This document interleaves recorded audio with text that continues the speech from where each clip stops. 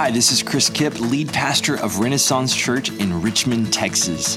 Thank you for streaming or downloading this podcast today. I hope this resource blesses you.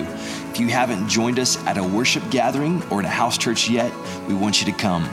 You can find all that information and more at ren-church.org.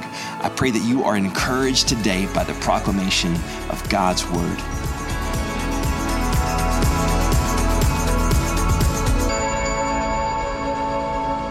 This morning, I want us to look at specifically our mission, the mission of the church. To do that, we're going to be in Luke chapter 4. If you have a copy of the scriptures and you want to begin to turn there, this is Jesus. He's been living in obscurity for about 30 years. And then he is baptized by John the Baptist. And if you remember, there's the Spirit descends on him in the form of a dove. And there's a booming voice from heaven that says, "This is my son with whom I'm well pleased." And everyone hears this voice. And it says that Jesus was led by the Spirit into the wilderness, the desert. And he is tried and tested for 40 days. And after that 40 days, when he is tempted by Satan himself, and he's tested in every way so that he could be the perfect Savior that can sympathize with us as humanity, he's literally walked in our shoes, right? Then he begins this ministry, and this is at the very beginning of his ministry, and it's a mission statement moment for Jesus. It's in verse 16 of Luke chapter 4, if you want to begin to read with me. It says, "He came to Nazareth where he had been brought up. As usual, he entered the synagogue on the Sabbath day and stood up to read." Now, I liken this to if you have a hometown, if you grew up going to a church in your hometown and you're back from college or whatever, and you go back to your home church and you're in that home church, everybody knows you. This is Jesus. He's back in his hometown. He's with his family, all the familiar people that know him. And in verse 17, the scroll of the prophet Isaiah was given to him. And unrolling the scroll, he found the place where it was written, "The Spirit of the Lord is on me, because he has anointed me to preach good news to the poor. He has sent me to proclaim release to the captives and recovery of sight to the blind, to set free the oppressed, and to proclaim the year of the Lord's favor." He then rolled up the scroll, gave it back to the attendant, and sat down. And the eyes of everyone in the synagogue were fixed on him. He began by saying to them, "Today as you listen, this scripture has been fulfilled." This is the word of the Lord. So Jesus, back in his home church, back in his home synagogue with his family, he's he's the golden boy. They've known there's something special about Jesus. And so they hand him this scroll, and he goes to what in our Bible is Isaiah 61, and he reads Isaiah 61, which reads like the messianic mission statement. If you're taking notes this morning, the first thing I want you to write down is this: God has a mission. God has a mission, and Jesus is going to express that mission. He's going to quote Isaiah 61, and then throughout the rest of his ministry, he's going to go on and to fulfill every last thing written in Isaiah 61. He's telling them, this has been fulfilled in your hearing. When I was in college, I was a part of a college ministry called Crosstalk at what used to be called Southwest Texas State University. Go Bobcats. Do we have any Bobcats in the room? I know we have a couple. Yes. Do we have any Aggies? Any Aggies in the room? No? Oh, I see a couple. Okay, yeah. I know. Southwest Texas was not like the big, cool school in Texas, but it was a great school. And I was a part of this college ministry. And here we are in this ministry, and I am a brand new believer. I'd been a believer for a couple years at this point. And there's a girl in this ministry that has a heart for homeless. And she kept coming up to us after the services and saying, "I really want to do something for the homeless in downtown Austin. I really want to do." And, I was, a new believer, and I was trying to be a good Christian, right? I'm trying to be a good Christian. I'm like, okay, If you get a group together, I'll go with you, and I'll go down to downtown Austin, and we'll do some kind of ministry for the homeless. And so she's like, okay, so she got some other people together, and she got a Coleman stove, like the camping stove, right? And she gets the cans of soup from Walmart, a few things to heat up some water, some hot chocolate, and we're gonna go down into the park in Austin, downtown Austin, and we're gonna start warming up soup and hot chocolate, and we go and we just find people. They'd kind of been sleeping in the tree line, right? And we go and we say, hey, we've got some things for you, some hot chocolate and food, and sure enough, they all begin to come out, and we started having conversations. And they were interesting conversations because some of them were still half drunk, right? I could still smell the alcohol. There was sometimes the strong smell of urine, like they had just been bombed the night before, and just all this. And then we began to talk and ask them about their stories. And as I was learning about these people, I'd begin to sense just the complicated mess of humanity. You ever felt that way before? When you just begin to really learn about people's stories and you get into like the details and you realize, wow, it's so complicated, right? We started ministering to these people, and we had some beautiful moments, awesome conversations, breakthrough moments. But after a few weeks of doing that, I stopped going. Because to be honest with you, it was just a little bit too much for me. I'm like, I'm just a college student. I don't know how to help these people with the deeper things and the deeper issues. I can give them soup and I can pray for them, but I don't know what else to do. And I got so overwhelmed that I just stopped going. And here's the thing about us as human beings is that when we are presented with real brokenness and need, like real need by people, it's almost too much for us. It gets a little bit overwhelming. We see the complexities of people's stories and their backgrounds and their histories and the patterns of life and the things that got handed to them, and then mix into all that our own sinfulness, and it just becomes a tangled web, and we just don't know what to do with it. In fact, I think for many of us, when we sense real brokenness and need, we almost feel like, like when you ask someone how they're doing, and it's like they're really honest with you, and you're like, okay, see you later, right? It's like I don't know what to do. But what's interesting about the mission statement of Jesus is that the very things that make us want to kind of step back are the very things that make Jesus lean in. The things that repel us from one another are the very things that attract Jesus. I want us to look at these statements that we find in this mission statement of Jesus. He started in verse 18. He quotes from Isaiah 61, "The Spirit of the Lord is on me because he has anointed me to preach good news to the poor." To preach good news to the poor.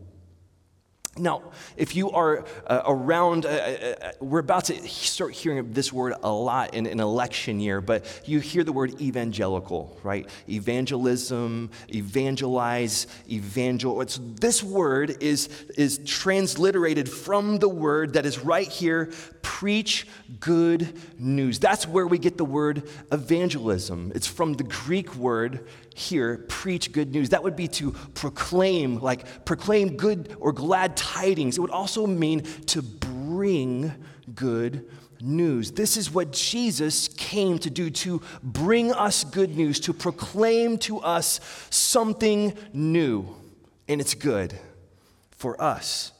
And specifically, he came to bring it to the poor. And I think we have to ask the question, what does it mean to be poor?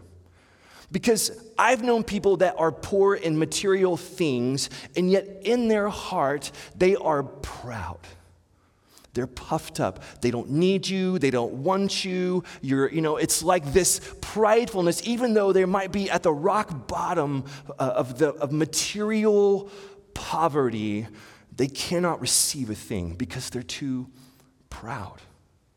Well, in Matthew 5, Jesus uses the very same word when he says it this way, "Blessed are the poor in spirit. Do you remember that from the Beatitudes? For theirs is the kingdom of heaven, or the kingdom of God. Blessed are the poor in spirit. You see, I've known people that are rich in material things, and yet when you talk to them, you realize they are lowly in their hearts.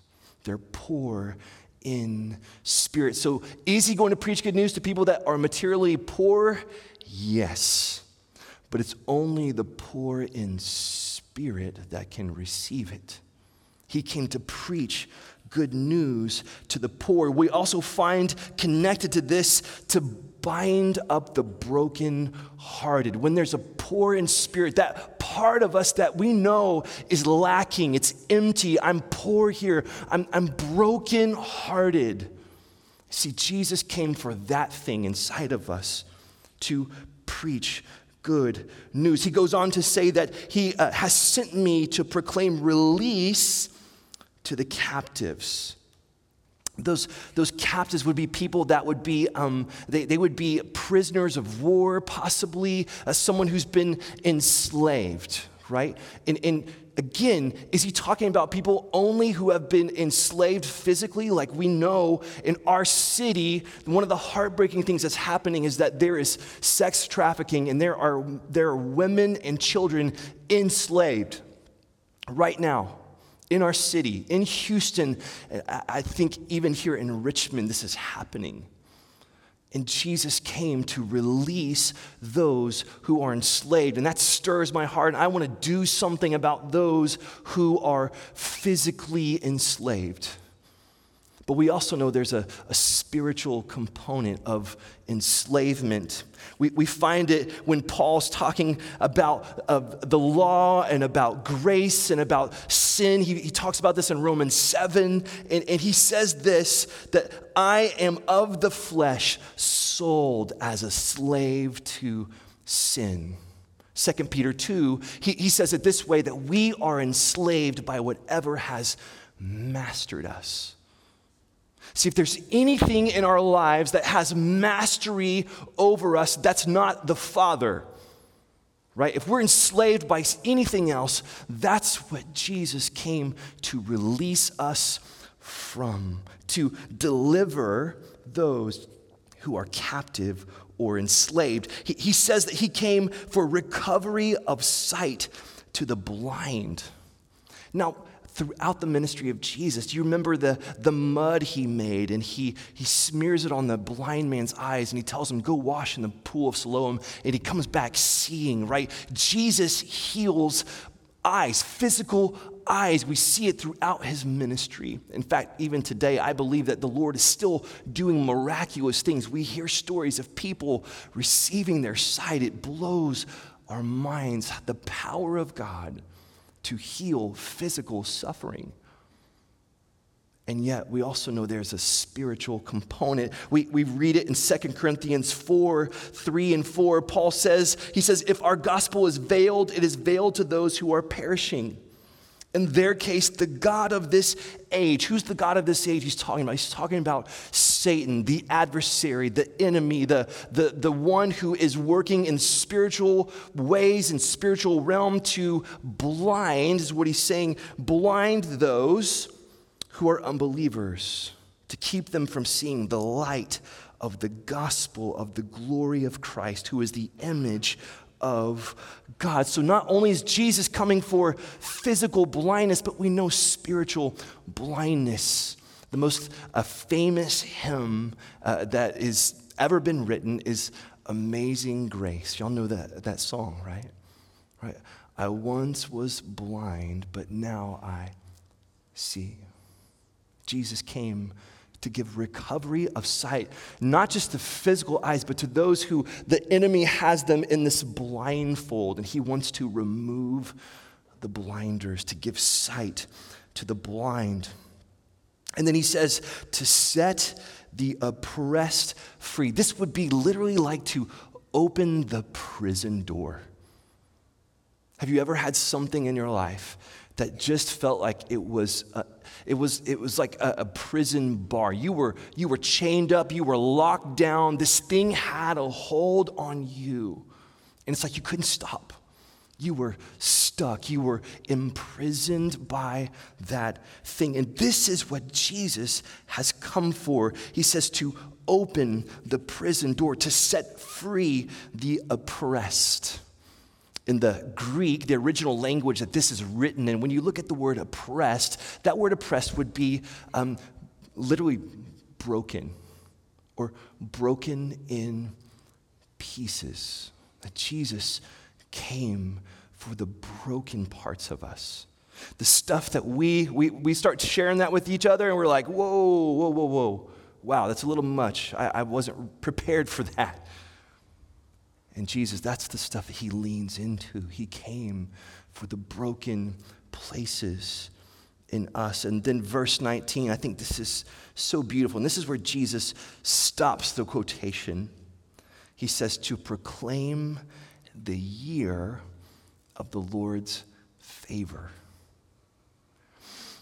This would be like a new era of blessing. Like Jesus is going to announce something. He's going to bring or preach or proclaim something, and it's going to bring a new era of blessing to the people of the earth. And this word favor, the definition of grace, one definition of grace is the unmerited favor of God. What Jesus is bringing to us is a message of grace. There was a British conference, this would have been decades ago, and this was happening in Britain. Experts had come from all over the world, and it was a conference on comparative religions. And they were asking, okay, what is the unique belief of Christianity? Like, what sets it apart from all the other belief systems of the world? And there was a lively discussion happening, and one person said, incarnation, right? God comes in flesh, Jesus, the Son of God, comes in flesh. Surely that is the unique belief of Christianity. And they began to debate that and said, no, there's other belief systems where a deity takes a bodily form, so that's not unique to Christianity. Well, another person says, I know, it's the resurrection, right? Jesus rises from the dead. Now that is the unique claim of Christianity. And another was like, no, actually, there are other belief systems where a person is revived back from the dead. So that's not a unique belief system to Christianity. And about this time, C.S. Lewis wanders into the room. And he could tell there's tension, there's a lively debate, and he says, what's all this ruckus about? And they begin to tell him, there's this debate about what's the unique belief system of Christianity or the unique belief to Christianity, and he says, oh, that's easy. It's grace. You see, what Christianity speaks, what Jesus proclaims is something far different from any other belief system on planet Earth. Every other belief system is basically a trading with God. I give you some good deeds, you give me blessing, right? Karma, right? If I do some good, good will come back. If I do bad, bad will come back to me. If you are a member of Islam, right, there's a law, Sharia law. You have to uphold the law, and this is how you bring favor onto your life, salvation. But only do we find in Jesus something unique. It's the year of the Lord's favor, unmerited. You didn't do anything to deserve the favor of God that came to you. It is grace. If you have been in church for a while, or you grew up in the church, I referenced this last week. You may have heard the acronym GRACE. God's riches at Christ's expense. Grace, that Jesus took all the punishment and wrath that I deserved. Let's just start with me. I deserved it. I should have been the one whipped and beaten and marched to a cross and crucified. That's what my life has earned me. That's what my choices have earned me. Instead of me having to pay that penalty, Jesus takes that upon himself so that he can shower down grace that we didn't deserve.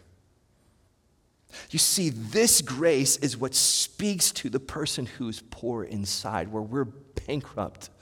He says, no. It's not about the stuff you have or don't have. I have something for you much bigger and better than that. It's the one that speaks to the captive and to the enslaved, and it opens the door, right? It sets them free. It's the one that speaks to the blind and says, you can be healed, but you can be healed in your soul because of the grace of God. It opens the prison doors, the favor of our God. See, our God has a mission. Jesus has a mission. Back in the very, very beginning, we were doing some prayer and worship gatherings, and we looked together at this story in Acts 8. If you've ever read this before, Philip is he's out and about, I guess, one day, and it says the angel of the Lord appears to him and says, hey, go that way. So he starts walking that way. Okay, I'm going to start walking that way. And then he gets down and he sees a chariot, and there's an Ethiopian eunuch there, and he says, go near that chariot. The Spirit says, go near the chariot. And he goes near the chariot, and he hears the man reading from the prophet Isaiah, and he begins to explain to the man what it means. And that Ethiopian becomes a believer in Christ that very day. And what fascinates me about that story is that Philip wasn't out there saying, God's done so much for me. I need to get out there and beat the streets, and I need to tell everyone what Jesus has done. It's not like he went out there thinking, I'm going to go win some people today. What happened in the story was that the angel of the Lord says, I want you to go over there, and the Spirit of God says, go stand next to that chariot. The whole time, God was initiating the mission. He is the God who is on mission. So if God has a mission, that means for us as a church, we have a mission. My second point this morning is that if God has a mission, then our mission as the church is his mission. God's mission is the church's mission. We read about this in the Great Commission of Jesus. You know, the famous passage of Matthew, probably Matthew 28:16 through 20 says, go therefore and make disciples of all nations, baptizing them in the name of the Father and the Son and the Holy Spirit, and teaching them to obey everything I've commanded. Mark, he states it a little bit differently. He says, I want you to go into all the world and preach the gospel to all creation. But John, he says it in a kind of a unique way. We find it in John 20, verse 21. The disciples had been gathered together. They're in a room. Jesus has been resurrected. He's been appearing to them and to people, and they're together again. And it says that he just appears in the room, right? The resurrected Jesus, I guess he steps through the wall, and then he says to them, peace be with you. As the Father has sent me, I also send you. Meaning, the mission that God gave me, I'm giving to you. It's like the relay runners, right? You run the relay in that first lap, right? The second person's getting ready, and they kind of get that lead, and then they hand off that baton, and they're carrying it into the next leg. And that's us. We are carrying the baton of God's mission into our city, into our time, into our place, into our friendships. We are the carriers of God's mission. He's passing the baton to us, the church. We are to be about his business.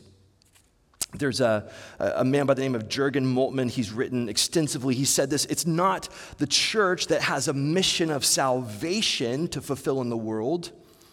It is the mission of the Son and the Spirit through the Father that includes the church. I think of it this way.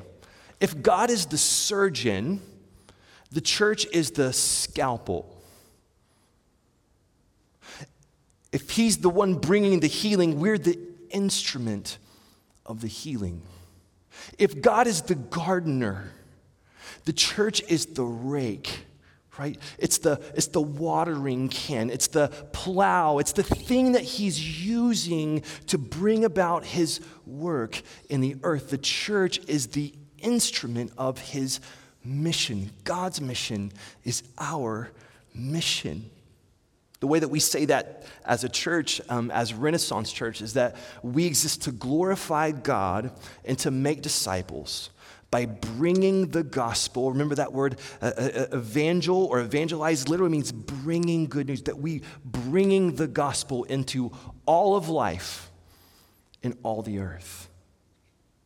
That God's given us this mission of Jesus that he states and he quotes and he demonstrates in his life. He's handing that baton to us, and it's to bring good news into all of life, like every part of our lives. It changes things about us, right? It changes how we think and how we feel and how we relate to one another, how we relate to our spouse and how we relate to our children. It changes where we go and why we go there and how we drive on the way there, right? The gospel changes everything. It gets into all of life. It's like goes viral inside of us, and it begins to infect every part of our lives. And that thing in us, God wants expressed everywhere in all the earth.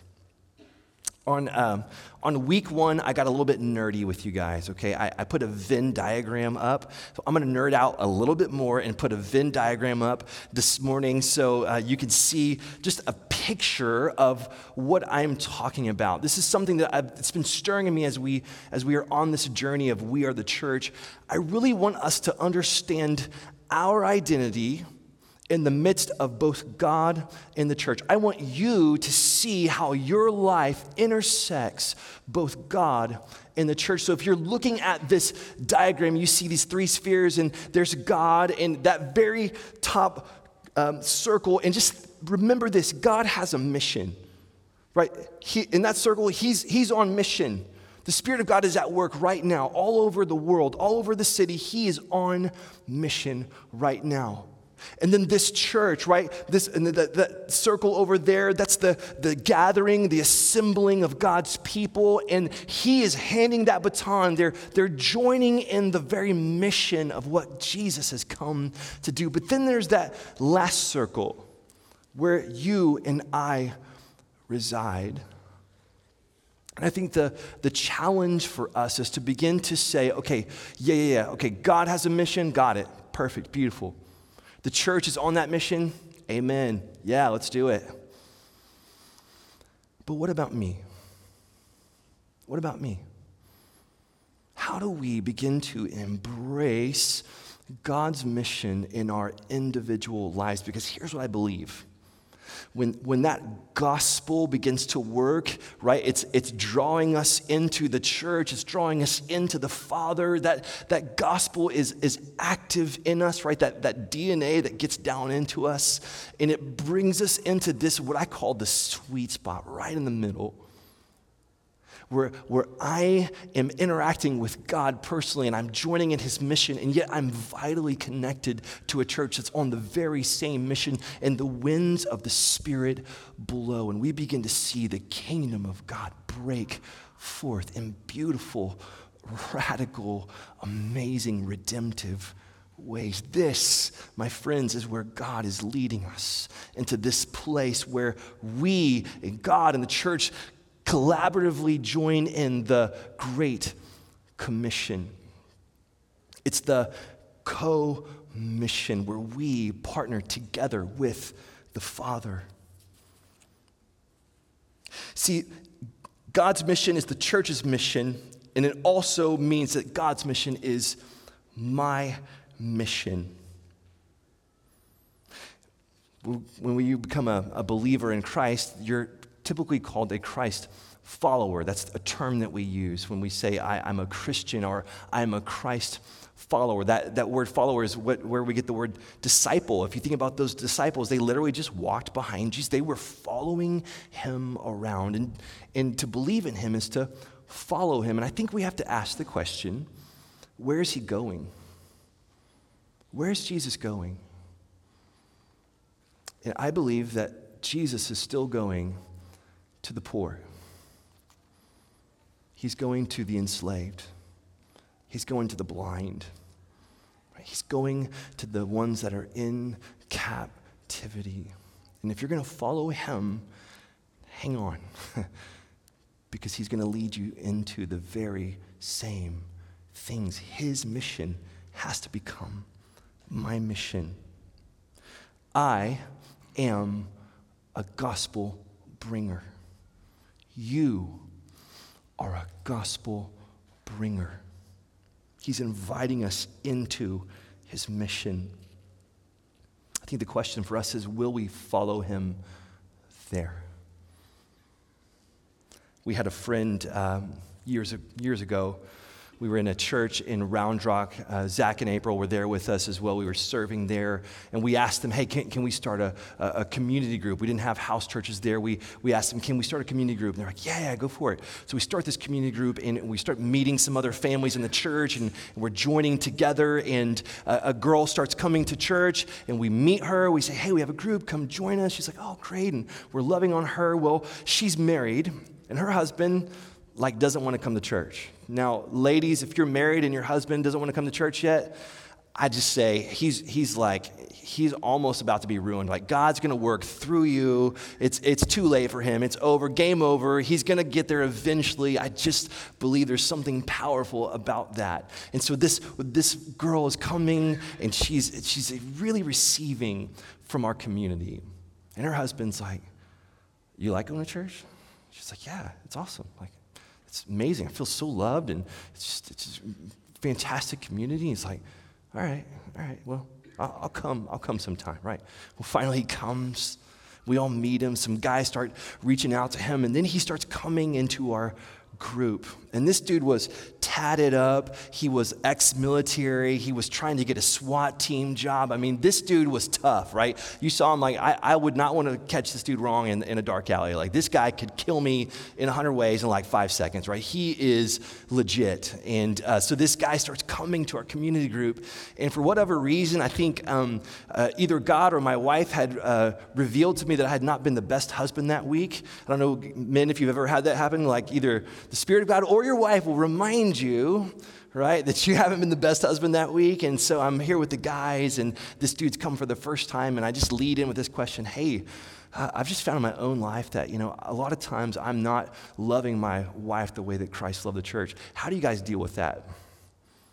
And so the guys begin to open up and talk about their relationship, and all of a sudden, this big tatted up army dude begins to share with us about his relationship with his wife, and then at the end, he says, I could never talk about this with my army friends. They would never understand this conversation. Well, guess what? That dude became a follower of Jesus. Over time, over people loving him, what happened was individuals took hold of this mission of Jesus and began to reach out to this guy. He got brought into a community, a church that was on the very same mission, that were just loving him, just being gracious with him.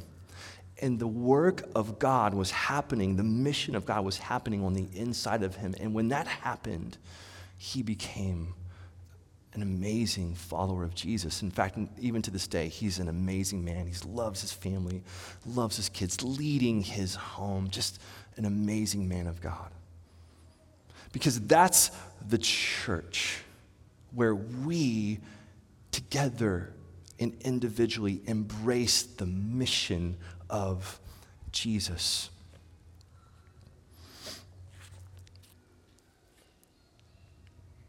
In the very first week of this gathering, I shared a story with you guys of how God called me into this. In that same place in Round Rock, I was praying one night. I don't know if you've ever had an angst in your soul where you just feel like there's something else, something more that you're about to do. You just feel like everything's about to change in your life. I don't know if you've ever been there before. I'm praying and I'm asking the Lord, what do I do? What do you want me to do? And that night, as I was praying, I had one of those holy moments where you sense the Lord speak, not like audibly, but the still small voice of God. And he said to me, plant a church. I said, Lord, what do I call it?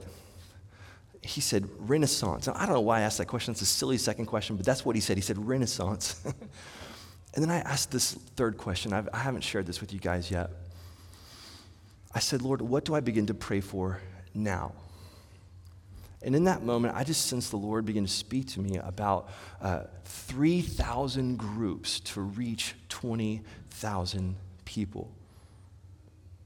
Now, I tremble a little bit when I say that because that's like, what? 3,000? Like, that's huge, right? That's a God-sized vision. That's bigger than me. That's bigger than one church. That takes the planting of churches and the multiplying of what God's doing here. But here's the thing is I believe that down in his heart, the Spirit of God already has 20,000 people picked out that are poor in their spirit, that are enslaved, that are being held captive, that are being blinded, right? They have that blinder on their heart, and already God is wanting to draw them. He's moving in their life, and he's raising up a people who will join him in that mission.